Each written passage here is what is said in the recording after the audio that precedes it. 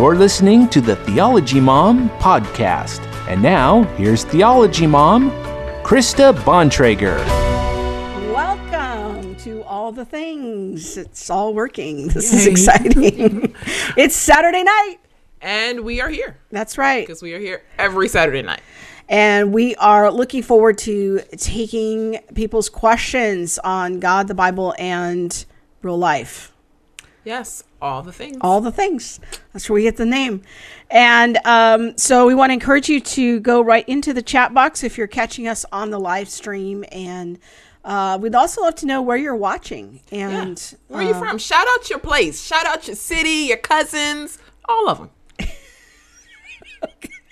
Hey, I just heard, so I was watching something. I was watching a podcast, and the guy being interviewed was black, and he started to like shout out his friends. He was like, hey, Rob, Tony. And the host was like, hey, are you done? He was like, excuse me, black people like to give shout outs.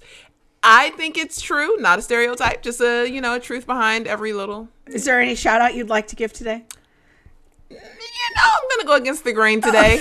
I'll go against the grain. The cultural stereotype. Yes. Blacks and shout outs. Shout out. But we like to give shout outs. We like to recognize our family and friends. Okay. Yes. Because where you go, you bring all your family and friends with you. This is true, even in spirit. That's a cultural part of black culture, I think. Much more than white European, whatever I am. Because it's very individualistic, some would say. Yeah. Some would say not so much, but I think that also goes down to your own family values and, things like that. Yeah. I'll give a shout out to Auntie Laura if you're watching. Hey. There it is. Yes. Very good. And I guess we should introduce ourselves. I want to let people get to know you a little bit better. I'm Krista Bontrager, and I am Everywhere Theology Mom. But people are still getting to know you. I still don't have a .com. I was thinking, if people think of a .com for me, shoutout.com. I don't know. Like, I need a .com. I like kids. What is it that you've done in the past? Why are you here? Come again. What is your ministry experience? Tell us a little bit about your background. Okay, so went to a lovely school to Biola. Shout out to Biola. Okay. Tamara. Yes. Let's see. So I went to Biola. I studied sociology and Bible because I went to Biola. Yeah. From there I got into social work. Group homes and things like that. You just let me know if I'm going a little too slow. You just tell me, hey, This is straight to the fact.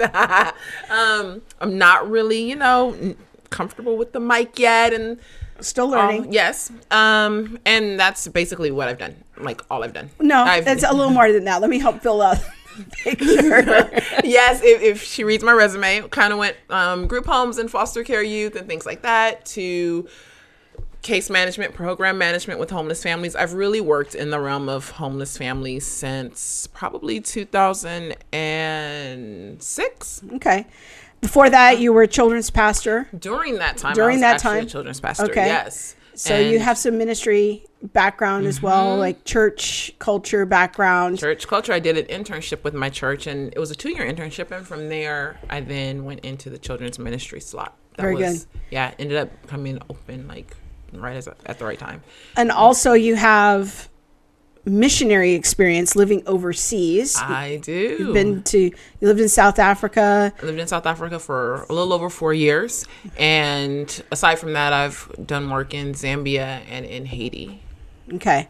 So I think it's good for people to know, I'm the theologian. You're kind of playing more of the I'm an ordinary person. Lay person on the show, but also representing I think it's good. We're a good partnership because you have different life experiences than I do, different cultural background than me, and that kind of helps to bring us together in the Lord, but then also looking at life from different points of view. So definitely, I agree. I grew up in LA. Trying to think of grew up in LA. Grew up South Central. South Central. To a single mom, and had 3 siblings.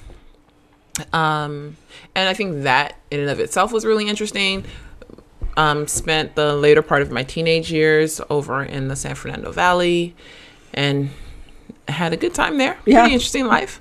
But yeah, I think our paths are very different, but at the same time, very similar. Very similar. Yeah. Yeah. So hopefully you guys will continue to get to know Monique as we move along. I want to give everyone a quick rundown on today's show. We're talking about the question. We had this question a few weeks ago. Does Jesus' death on the cross violate the Old Testament law against human sacrifice? And so we're going to talk a little bit about that in just a few minutes. We had hoped to have a special guest on, but it didn't quite work out. So I'm going to go ahead and field the question to the best of my ability there. And also, continuing the Easter theme, we're going to talk about the role of women in the resurrection. And then Monique's going to give me a pop quiz on some topic that I don't know about. I have 2 questions, so it depends on how slow or fast your answers are. All right. That I'll be able to get both of them in, because yes. All right. I'll look forward to that. And join us in the live chat. My daughter is in there helping to monitor the chat. And so post your question on God, the Bible, or all real the life. things. All the things. Anything. So we will try to tackle some of those things. So first up, I wanted to talk about a question. A few weeks ago, we had a great question from a Muslim viewer, our friend Juad, who asked us about why the center of Christianity is founded on human sacrifice, which is namely the death of Jesus. So did some research on this question. I took a couple weeks to think about it. Yeah. And because I have to tell you, Juad, it's a very thoughtful question. It's not one that I've really thought about before. And I'm sure that coming at things from the perspective of a Muslim, you're going to have different questions than you have if you're someone like me who's pretty much grown up in the church their whole life. So this question is just sort of new for me. And so I wanted to take some time to think about it. And I tried to get a special guest on, but I don't want to make you wait any longer. So we're just going to go ahead and try to tackle it to the best of our ability. And so I looked up some scripture references related to this question. And there are many Old Testament passages that prohibit God's people from sacrificing their children to the gods. In fact, I picked out one of those verses. I think Bob's going to pull it up here from Deuteronomy 12:31, and we're going to read that together. You must not worship the Lord your God in their way, meaning the way of the people in the land that surround the Israelites, because in worshiping their gods, they do all kinds of detestable things the Lord hates. They even burn their sons and daughters in the fires as sacrifices to their gods. Okay, so this is one of several verses along these lines. I just picked one. But what's interesting to me about all of the verses related to sacrificing is that they're specifically about children. That was God's specific concern, was to protect the innocent, and so the innocent children wouldn't be sacrificed. And we actually know from archaeology that the practice of child sacrifice was pretty widespread in the ancient world at that time. It was not uncommon for people to sacrifice even infants to the god Moloch. Mm-hmm. And I don't know if we have any fiction fans out there, but there's a series of books that I like by an author named Lynn Austin.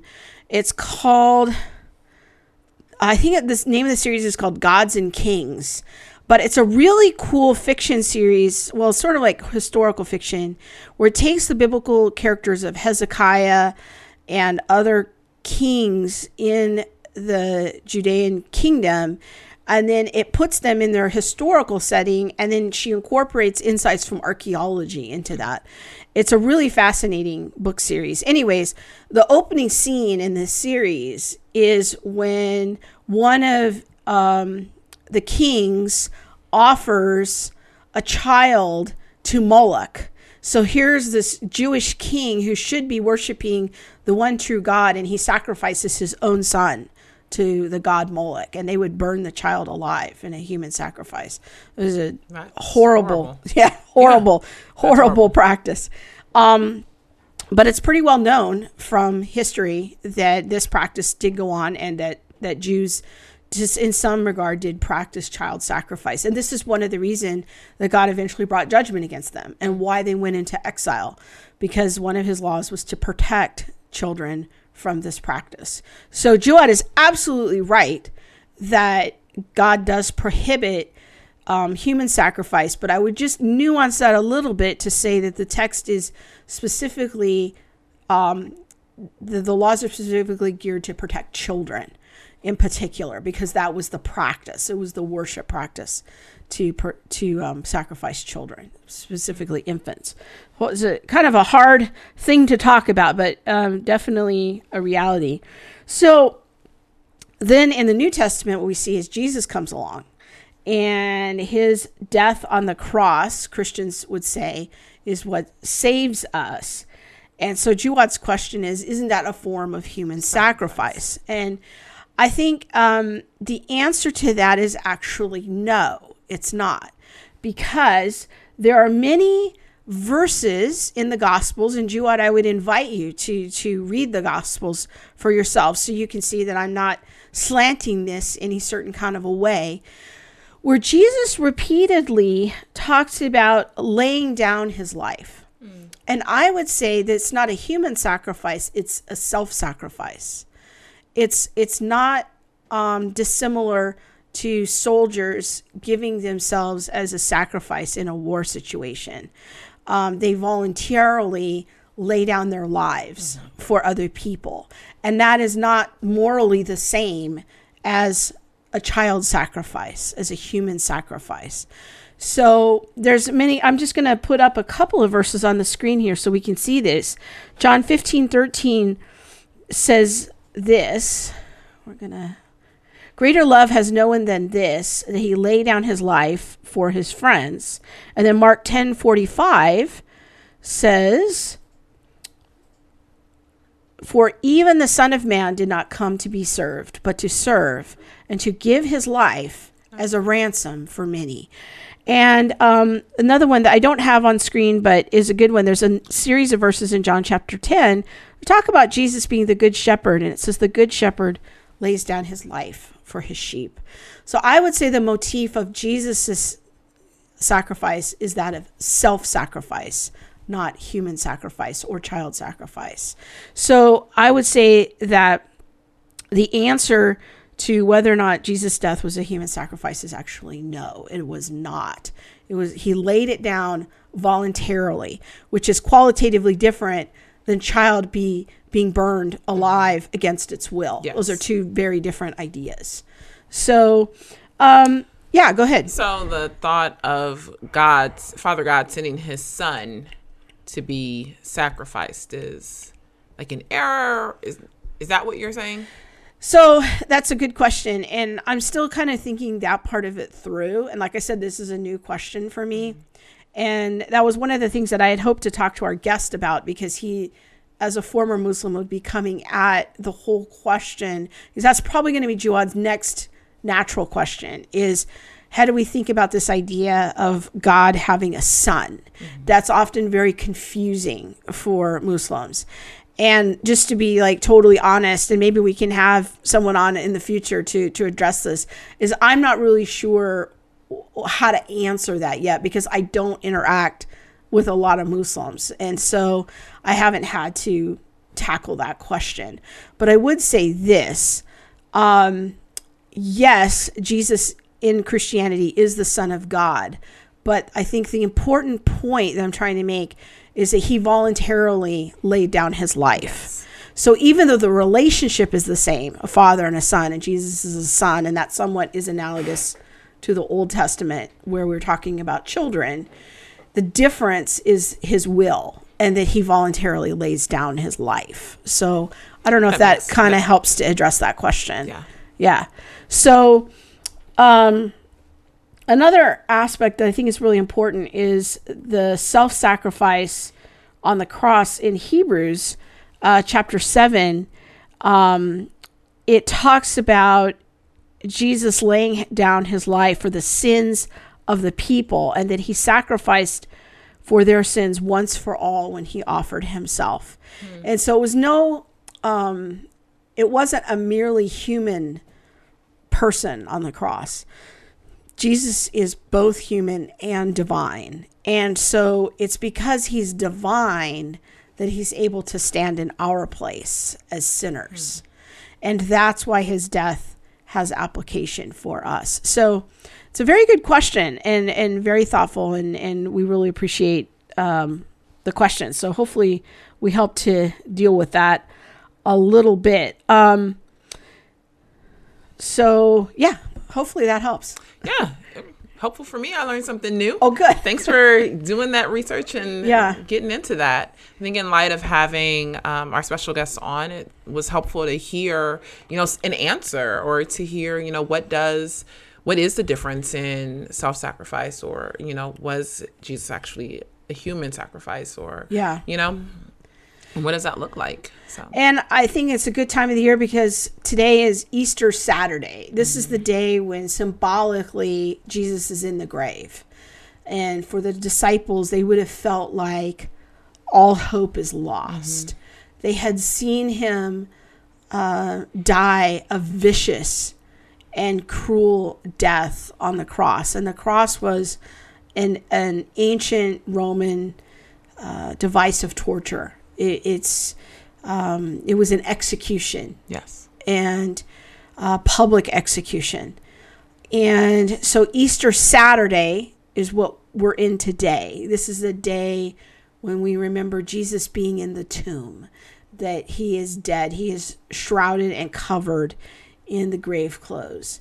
And then tomorrow morning, we're going to wake up and celebrate Easter, or the resurrection. And the resurrection is really the central holiday for Christianity. We all love Christmas. Christmas is fun, a lot of presents, but really the central holiday is that of Easter, or the resurrection, because without the resurrection, we don't have Christianity. Yeah.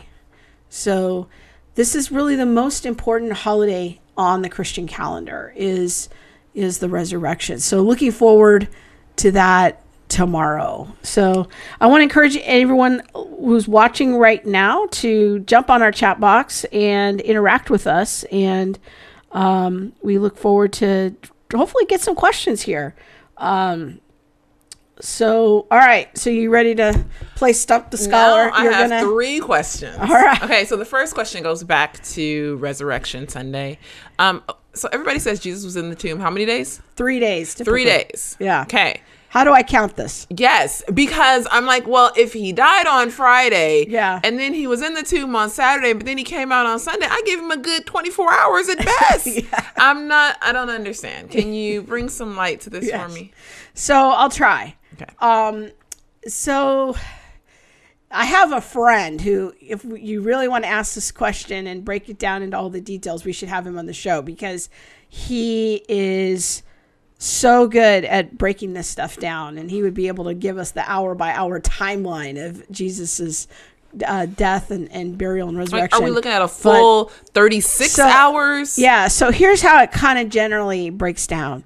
Is that Jesus dies at about 3 p.m. on Friday, and before the sun goes down. So technically, he's dying on Friday before the Sabbath, before the sun goes down, because in the Jewish calendar, time is rendered from sunset on one day until sunset on another day. So we're going to call that 6 p.m. Okay. So he dies at 3 p.m. on one day. Then the sun goes down. It's Sabbath. He's in the tomb. So they're quickly trying to bury him before the Sabbath begins. That much is very clear from the text. They were trying to quickly get him off the cross and into the tomb before the Sabbath began. So that's day one, even though it's only maybe an hour or two. That would qualify as day one because he was buried on that day before the Sabbath. So 6 p.m. to 6 p.m. Saturday. He probably was buried maybe at 5 p.m. on Friday. Okay. And then the sun goes down. Then it's Sabbath. Okay. And then he's in the tomb all that day, which is right now. That's where we are. And then the sun goes down at 6 p.m. on Saturday. So Friday to Saturday is one day. No, that's the second day. I'm so confused. So okay, so he dies at 3 p.m. on Friday. Are we talking about 24-hour cycles? Yes, but it's not the way that it doesn't start at midnight the way that ours does. Yes, but it would start at 6 p.m. I'm gonna let you finish. On our time. Yeah. Okay, you go ahead. So he dies at 3 p.m. Okay, that's day one. Is from 3 p.m. to 5:59. Is day one. Is day one. So day two starts at 6 p.m. Okay. So now he's on day two. So we're on day two right now. We're in day two. And now 6 p.m. on day two, or go to day three. Then Saturday night at 6 p.m. starts day three. So when we get to the tomb on Sunday morning, that's day three. That's the morning of day three. Are you with me? Yeah, I'm like, But this is Jewish time. Yes. So we got to be careful not to conflate our version of time and our calendaring. Yes. And we have to understand the Bible was written by Jewish writers, so we're rendering it according to Jewish time. Okay. So he dies at 3 p.m., and I'm using 3 p.m. as our convention to try to explain it through our time scale. Mm-hmm. But he dies on day one, but it's at the very waning moments of day one. They put him in the tomb. So that day one, it only constitutes 17 minutes. Possibly. Yes. And then they go to day two. He's in the tomb. And then for a typical 24-hour day. From sunset to sunset. Mm-hmm. And then day three starts at that sunset. And it goes into the night and then into the morning. Day three. Okay. Day three. So the women show up probably around 6 a.m. on Sunday. So it would have been the first day of the week. And so the Sabbath is over. So they can go to the tomb. This would have been their first opportunity to help take care of the body. Mm-hmm. So that's how you render it, as 3 days. But it is very confusing to those of us who are in the West and we're not familiar with how the ancient Jews would mark time. Okay. So thanks. Hopefully that. So I was like, technically Jesus only been in there 45 minutes, but we got him up already. I'm not. Please help me understand. Okay. But yes, that makes a lot of sense when you look at the Jewish pattern of time. Yeah. Yes. Okay. I did not consider that. So what's your second question? Second question is, what's going on with the Easter Bunny? Like, I don't have kids, but can they celebrate the Easter Bunny? Like, and not celebrate him, but should we dye eggs? Is it like pagan tradition mixed with Christianity? Is Jesus looking at me sideways? Go ahead. Because now I have my egg and my bunny. Uh-huh. And him and the cross right next to each other. I need to know. Is he looking at you sideways? That's pretty good. Okay. Don't act like Jesus won't look at you sideways. That could be a whole other conversation. It is. I have many instances in scripture where I think Jesus looked at people sideways. I think sideways might be like a cultural expression. Nope, Jesus got it. I'm sure he does. Okay. All right. So let me see if That'll be a whole nother segment. Maybe next week. What does it mean to look at you sideways? So the Easter Bunny. Yes. About that. I have no idea. So I have an internet acquaintance, Marcia Montenegro.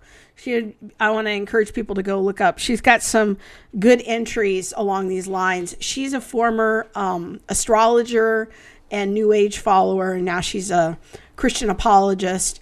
And she has some entries about the question of, is Easter, does it have pagan roots? Is it a pagan idea? Is it named after a pagan goddess? These kinds of questions. Her view is, and I'm just relying on her research because she's actually looked into this. This isn't something I've really looked into. But in her view, it's much ado about nothing. Easter is not named after a Ishtar pagan. Or whatever. That's just an urban legend. And I don't remember off the top of my head what the origin of the whole Easter Bunny thing is. But this is how I kind of think about it, is if we want to talk technically about what holidays are the most important in the church, definitely is the resurrection. And that is the focus of our calendar. And I think that if we're clear about that, and making it clear to our children what we're really celebrating, personally, I think this is an issue of Christian charity, but I personally don't see any big problem with having children hunt for eggs in your backyard. I think it's kind of fun. If you're concerned about eggs being kind of a symbol of fertility, have them hunt for something else. I don't know, but it's a fun tradition. We want to be very careful not to be so. My friend Ken Samples, he's a theologian that I work with. I think he's right to point out that sometimes Christians are a little too overzealous about looking at the origin of something, and that can sometimes fall into a form of the genetic fallacy.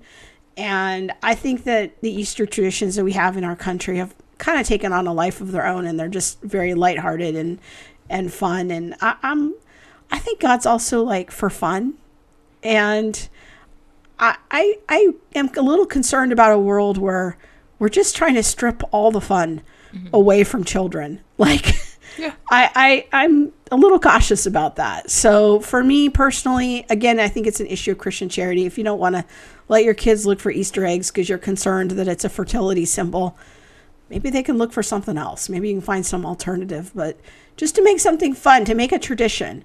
Well, I don't have kids yet, but I was just wondering, like, when I do have kids, can we still look for Easter eggs? And, sure, why not? Yeah, I just don't know. Yeah, all those things. Our friend Juwad is jumping in. I hope he. Yay. We've been told by thank you for the information. Okay, we've been told by our Muslim clerics that the Old Testament prophets and their followers reached salvation without getting someone to die for their sins. I would need to know more about that, Juwad. And like I said earlier, I'm super glad you're asking the question. And yeah. I just don't have a ton of experience interacting with Muslims and what they believe. I'm very conversant in what we believe as Christians, but I would have to find out. I would love to have coffee with you sometime and just ask more questions, because I would love to find out more about what's behind that question. But I can say that the Old Testament prophets and their followers, that God set up a system of sacrifices in the Old Covenant under Moses, and that these sacrifices had to be performed with certain animals and under certain conditions at a certain location by certain priests, and that those sacrifices was the way or the means for people to have their sins forgiven. And so someone did have to die. It just wasn't a human person. God selected an animal to die in their place. It says in the New Testament that the penalty for sin is death. So someone has to die for our sins. In the Old Testament, God chose an animal to stand in our place, and one would die. And then there was also this idea of a scapegoat, where they would kind of the priest would put their hand on the head of the goat and transfer all the sins of the people from that year onto the goat symbolically, and then they would release it into the wilderness. Mm-hmm. And so those two typologies are two kind of word pictures that were lived out as the Jewish people, is how the Jewish people got their sins forgiven. When we get to the New Testament, all of those things come together in the death of Jesus. He is the scapegoat that has transferred all the sins of the people onto him. And he dies in our place. So instead of a physical animal, what dies is essentially the Son of God. So I would say that, yes, someone did have to die for the sins of the Jews under the Old Covenant and the Old Covenant prophets. It's just it wasn't a person. Jesus came sacrificing himself so that he could be the final sacrifice. So we didn't have to keep going through these rituals with sheep and dying for us or having a scapegoat. If you read through the Gospels, you'll find out more about the life of Jesus. And if you read through the book of Hebrews in the New Testament, it explains the Old Testament sacrificial system. And we as Christians still believe in a sacrifice. We still believe that our salvation comes from a very particular sacrifice through a very particular, that must be performed by a very particular priest. Jesus is the great high priest. He's the final priest. And that it was his blood was the final blood that had to be spilled. And now, when he came back to life through the resurrection, he now is living in the temple of heaven. It is the eternal temple. So everything in the Old Testament that the prophets told us about in the Old Testament, we call them like types or shadows of what was to be eventually fulfilled in Jesus. I really hope that helps you, Joad, and my apologies for trying to stumble my way through this, and I would ask for grace because, I don't know what your clerics have told you, and I want to be extremely respectful of that, and just explaining from our perspective as Christians is helping to clarify what we believe about things. So, I'm super glad that you're here, and we appreciated your question. And again, I ask for grace for our apologies for taking so long to answer it. Like I said at the top of the show, it's just a new question for me. So, all right. Since I didn't really have much to say about the Easter Bunny, all right, go ahead, hit me with another question there. Once saved, always saved? Oh, brother. Or that's... Maybe we'll get the teenager over here to answer that. Yeah. I don't know. Once saved, always saved. So unpack that a little bit. So let's say, and I guess this question just kind of came to me. I was thinking, like, what would be something that I would have wondered about, in my early years of... Oh, sorry. Thank you.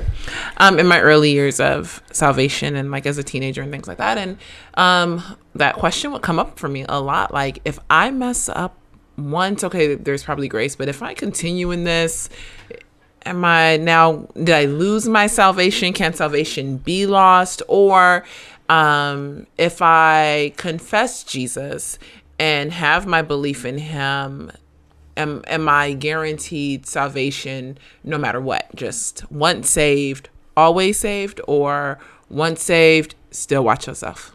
Watch yourself. Okay. So, and I would love it if my husband would jump in on this too, because he has some good thoughts at times. I think that at times. Because it's like, sorry, I didn't mean it like that. That just came out of me. Sorry. It was my outside No, it voice. just means like he usually tells me off the air. He has like some brilliant insight. And then I'm like, why didn't you say that? Yes. Well, I don't think of it until then. So I don't. So anyways, I'll contribute if I All right. can here. So the question here is the nature of salvation. Once I am saved, then what is my relationship with sin? How much sin? You're really asking how much sin can I commit and before I'm not saved anymore? And I kind of have moved from the category of saved to unsaved. And I think it's an interesting question because I'm not looking for the loopholes. I'm just wondering. It kind of sounds like a loophole question, but that's all right. All right, so let's... The teenager says it's a loophole question. So here's a way of thinking about salvation that I have found helpful. I think of salvation as kind of like a marriage relationship. That if I tell you I got married to my husband, there was a date and a time before which I was not married and after which I was married. And that, we call it an anniversary, is when I got married. And that changed my legal standing. I would say that something changed in the spirit realm for me. My soul became connected to my husband in both the natural and I think in the spirit realm, in the supernatural. So something happened and took place before God and our friends and family on that day when we got married. Now, how much could we, what you're essentially asking is, how much can I break my marriage vows and still be married? And so, do I make mistakes in my everyday life? Does my husband make mistakes? Absolutely. We make mistakes. We go to each other. We say we're sorry. What the Bible calls, we repent. We try to change our ways. We try to live more closely as disciples of Jesus. We try to love each other in a self-sacrificial way. But that's a journey.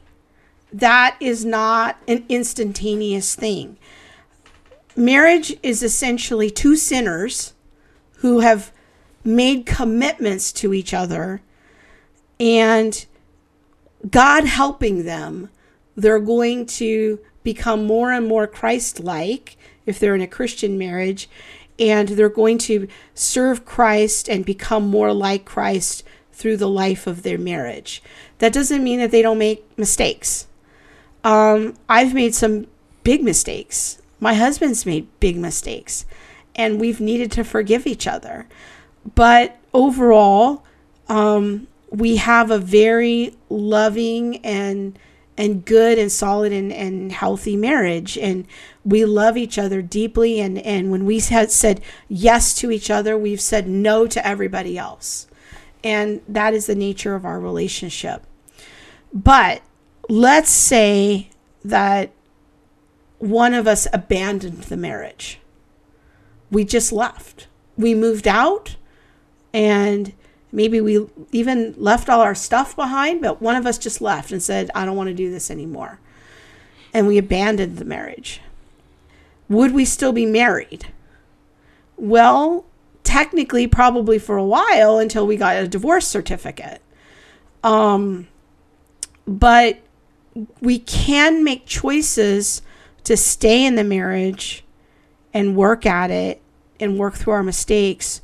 Or we can also make choices to leave the marriage completely and abandon the marriage. And then the question is are we still married? Mm-hmm.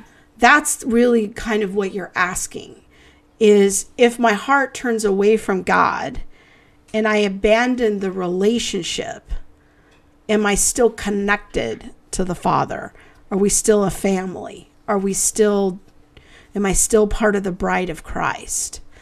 And I think that the framing of the question, when people say, well, once saved, always saved, what is it? Yes or no? It's like, well, we don't want to think of our relationship with the Lord through a list of do's and don'ts.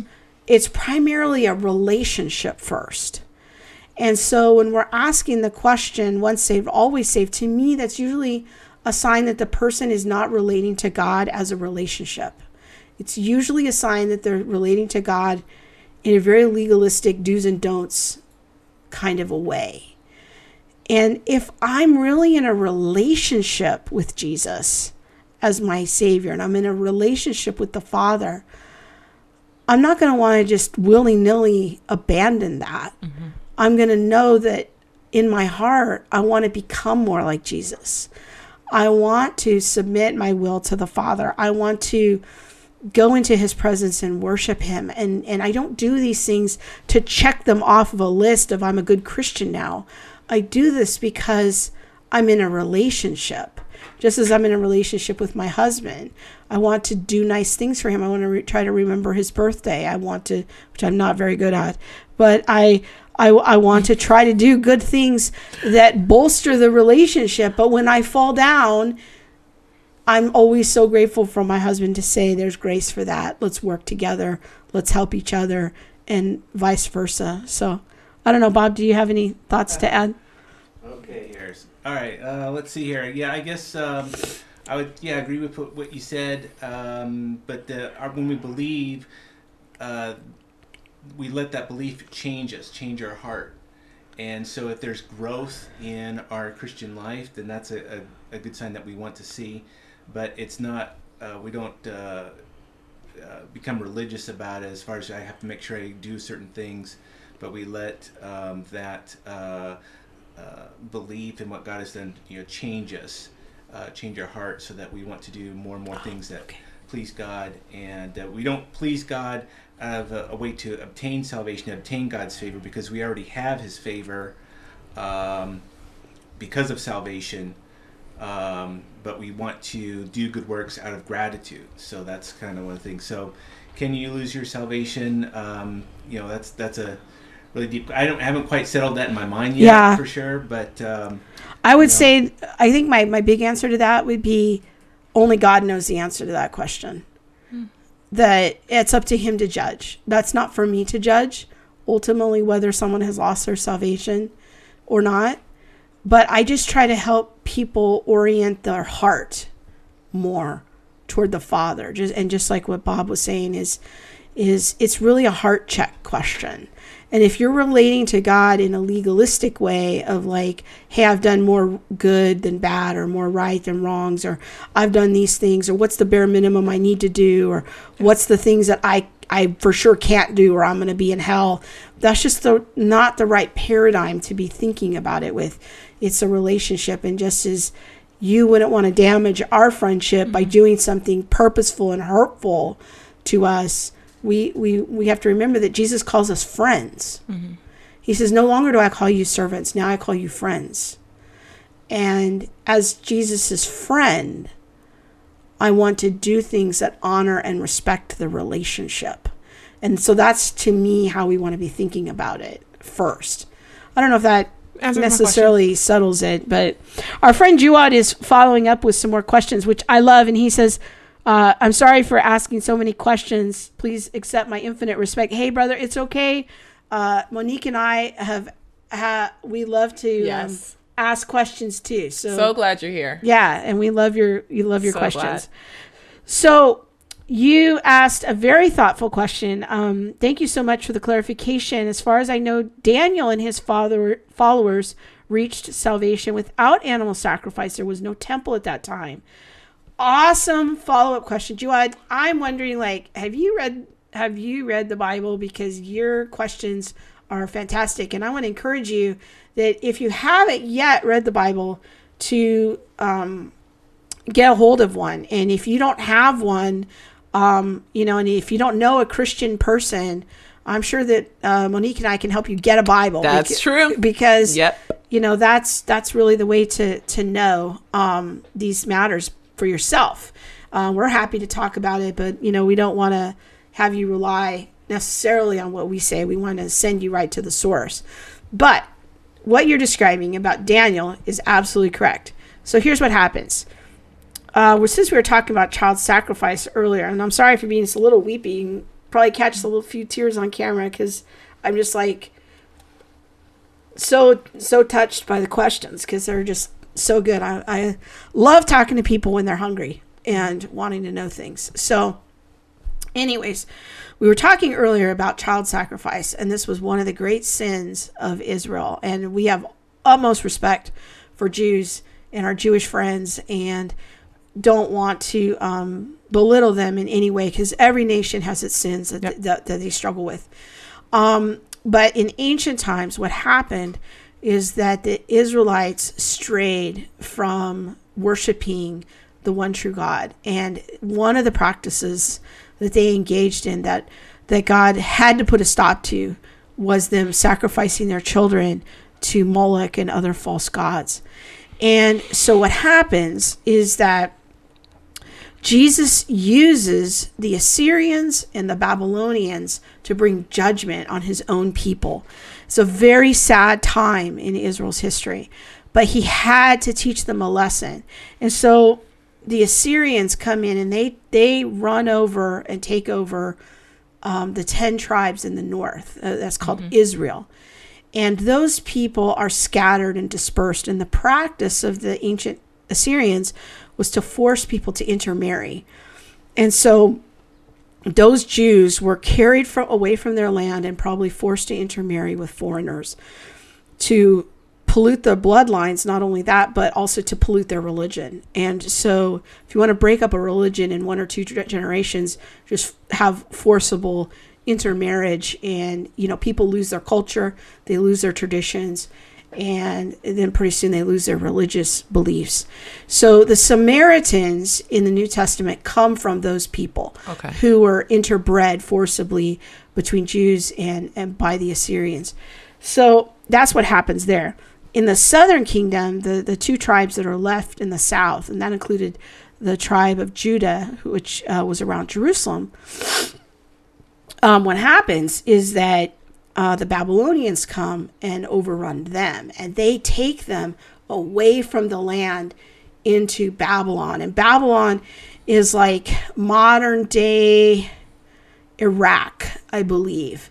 And so they carried them away for 70 years. And this is sort of like God putting them in a really long time out.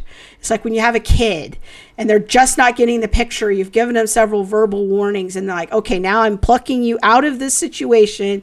You're going to sit over here and you're going to have time out.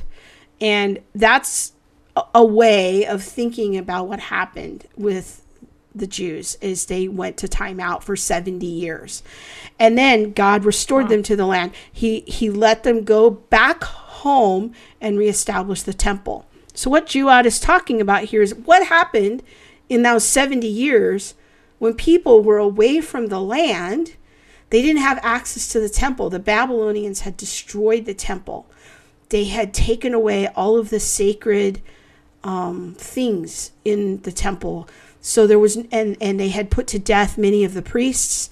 And so there was no way for them to have sacrifices or priests or a temple. So how were these people saved? And that's a very thoughtful question. Well, Juad, here's what I would say, is that we see in the book of Daniel and in the book of Esther, these are 2 kind of vignettes of what happened when the people went to Babylon and their struggle to maintain their religion. You're absolutely right that they didn't have the temple system. They didn't have the priests. They didn't have the sacrifices. So what they did was that was when the synagogue system started, is that they would focus on prayer and scripture reading. And it wasn't until the Jews went back to Jerusalem after 70 years that they were able to reinstate and rebuild the temple. And that's what we see in the book of Nehemiah, is that he's rebuilding the walls. In the book of Ezra is he's rebuilding the temple. And so what's really important for us to understand is that God is a God of grace. That even though they didn't have a temple when they were in Babylon, he didn't abandon his people. Even when Haman in the book of Esther tries to commit genocide and wipe out all of the Jews there in Babylon, God doesn't abandon his people. He saves a righteous remnant. So God is not so legalistic that if you don't have a sacrifice, you cannot be saved. And so that is God's grace to the Jewish people at that time, to preserve a remnant of people, even when they're away from their land, even when they don't have a temple sacrificial system. So it's not God's ideal. It's not his prescription. Immediately, the first thing they do when they return to the land is rebuild the temple. But while they're away from the land, God still preserves them. He extends grace. And you're right, he extends salvation to them while they're in the land. But those Jews who did not return to the land, because not everybody went back to the land after 70 years. Some of them stayed in Babylon. Some of them moved away from Babylon to other parts of the Middle East. And those people practiced their worship in the synagogue. and they would engage in prayer and scripture reading in the public square, but they didn't have sacrifices. What we see by the New Testament times is there were certain times a year when Jews would go to Jerusalem to have sacrifices. So if they lived far away, they would engage in a pilgrimage sometimes to come to Jerusalem to participate in the sacrifices, especially on Passover, which is the time of year when Jesus also died, was during Passover. So I hope that helps to explain that a little bit, Jawad, from both a Jewish and a Christian point of view. So I'm just blown away. There's so much that I'm learning. I just, yeah. Well, yes. Hopefully everybody's learning. So Yes. it's good overview of the Old Testament. Well, let's round it out. We've just got a few minutes left on the broadcast. So did you have one more question for me? I don't. I almost want to say you could ask me a question, but Okay. it makes me a little nervous. And so then I'm like, let's see, there's 66 books, 39 in the Old Testament. All Yeah, right. okay, maybe there's. Okay. All right. Genesis Well, to how about this? Revelations. Okay. Since it's Easter, let's Okay. talk about the women. Okay. 'Cause we talked about that Yes. earlier. Yes. The women at the tomb. Tomorrow is Easter Sunday, and that is the day that we remember the women coming to the tomb. Yes, and I personally think that it was great that he told women, because when I was thinking about this a couple of days ago. I was like, okay, well, women, I won't clump all of us together, but I like a good tea conversation to sit and talk with my friends. What better vehicle to get the word out than a woman? Okay. Can you imagine? And not saying that men wouldn't have told the story, but I kind of see it like, oh, what was I supposed to tell? I was supposed to tell you something.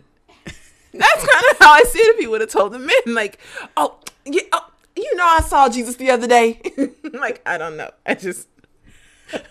So, all right. So let's talk about this. So the women go to the tomb. They bury Jesus late on Friday. Yeah. So then the women come. It was in there 17 minutes, we established. Yeah. So then he's in the tomb, and then it's Sunday morning, and the sun is coming up, and it's the first opportunity they've had to get to the tomb. They're going to go through some rituals to help preserve the body. Mm-hmm. And so they get there, and this huge rock that was rolled in front of the tomb is rolled away. And they're thinking, wow, what's happened here? And they go in the tomb, and they're greeted with angels both outside and inside the tomb. And they say, why? In fact, I think I have the scripture here. Bob, do you want to put it up there for us? There we go. All right. On the first day of the week, which was what we call Sunday, very early in the morning, the women took the spices they had prepared and went to the tomb, and they found the stone rolled away from the tomb. But when they had entered, they did not find the body of the Lord Jesus. While they were wondering about this, suddenly 2 men in clothes that gleamed like lightning stood beside them. In their fright, the women bowed down with their faces to the ground, but the men said to them, why do you look for the living among the dead? He is not here. He has risen, just as he told you, while he was still with you in Galilee. The Son of Man must be delivered over to the hands of sinners, be crucified, and on the third day be raised again. But then they remembered his words. It's like, aha, it finally clicked for them. Then they came back from the tomb, and they told all these things, all the things. Hey, it's a biblical thing. All these things to the 11 and to all the others. And it was Mary Magdalene, Joanna, Mary the mother of James, and the others with them who told this to the apostles. Now notice their reaction here in verse 11. But they did not believe the women. See. Because their words seemed like nonsense. Peter, however, got up and ran to the tomb, bending over the strips of linen, seeing the strips of linen lying by themselves. He went away, wondering to himself what had happened. I think the account of the women is so powerful, because Jesus chooses to make the women the first eyewitnesses to the resurrection. And they're the ones who are coming. I don't know, the men were hiding somewhere. They weren't coming to the tomb, but it was the women who come to the tomb to prepare the body. And the men think this sounds like nonsense. The women are recalling the words of Jesus. They're recalling that he predicted that he would have to rise again after his death. But the men says this is nonsense, because we all know dead men don't rise. Dead men don't come back to life. What are you talking about?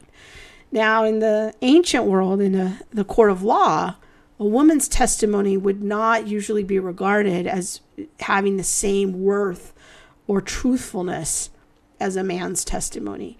A woman's testimony was looked upon as being suspicious, because women were thought of being a little too emotional, a little too crazy. And so I think it's so interesting that the most important historical event in human history, Jesus picks women to be the proclaimers. Yes. I'm so moved by Jesus' value of women and their dignity, and making them to be the proclaimers to the apostles. Because the word apostle is someone who proclaims. And here we have almost like the apostles to the apostles. They were proclaiming the resurrection of Jesus to the people who should have been in the know. The men were the ones who had been in the rabbi school of Jesus for 3 years. If there was anyone on the planet who should have known that Jesus would rise again, it should have been them. But they didn't know. And it was the women who come to be the proclaimers. I am so moved by the testimony of the women. This is like one of my favorite passages in scripture in Luke 24. So anyways, those are my thoughts about that. Do you have any thoughts? I just think that it shows how fierce we are, personally. But that could just be my own, my own take on it. Yeah, I do wonder what the men were doing. Why weren't they there? And also loving the fact that the women had it, like, while there was this, I guess, emotional component, women were seen as, as being super emotional, there was also this nurturing component to go and want to take care of this body. And so I think it shows our nurturing capacity, but also this boldness that lives within women to be able to go and speak to the proclaimers and say, no, but do you know this is really what's happened? And to stand their ground, because I imagine that it could have been a little intimidating to go and proclaim to the proclaimers, those who had, been with Jesus for so long and might be calling you crazy and, this is nonsense. Yeah. What are you speaking? And to stand and say, no, this is what I'm sure of. Very good. I love that, because I think that our tendency is to